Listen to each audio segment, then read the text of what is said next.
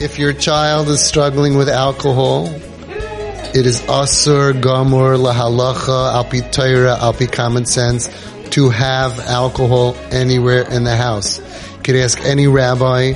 You can make kiddush on grape juice. It doesn't matter if they're allergic to something. It's asur to have it in the house. If they're struggling with something, asur to have it in the house.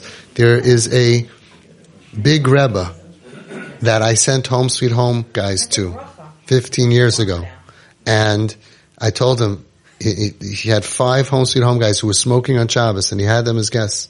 I said, I'm so sorry, but some of them are dealing with they're alcoholics and they get triggered. No alcohol. And he said, 50 years I'm making kiddush on wine. He says, well, what's the question?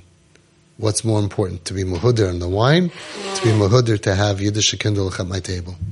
And he made kiddush on grape juice for the first time. It shouldn't be in the house. You shouldn't be a nesayin for them. You shouldn't make their lives difficult if they get triggered.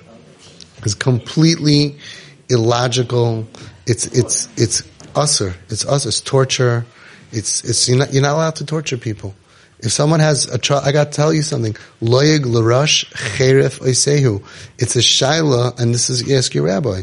If someone is diabetic, you're not allowed to serve sugar and dessert either.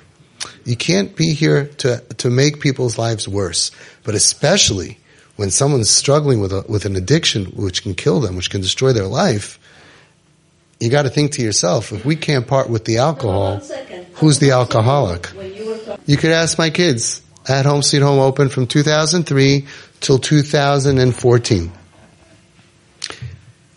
My kids never saw on my table any alcohol.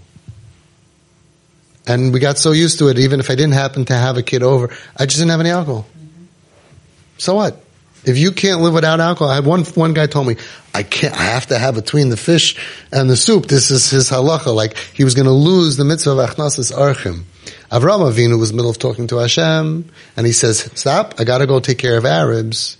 But this person, his getchka, I gotta have alcohol. I said, listen, you can keep the bottle upstairs, and after the fish, you go upstairs, and you'll take your schnapps. It's so important to you, right? That's your thing. You can't live without it, you alcoholic. And then you spray yourself, like your kids are going to end up doing when they're smoking in the bathroom. They'll spray themselves. Use the same spray. And shine, okay. So you got away with it. I said, but why are we complicating things? Most important thing is to have guests. That is our mitzvah. And you have kids where you have strangers, you have people that want to be there. Something bothers them. That's the $1 million. That's the achnasas archim is worth $1 million to us. Giving up that I can't have alcohol, or I can't have this type of eating, or if they're allergic to something and you serve nuts and someone's allergic to nuts, you're going to say, can't have gas. How can I live without my nuts? You're cuckoo. You're cuckoo. You're mamish cuckoo.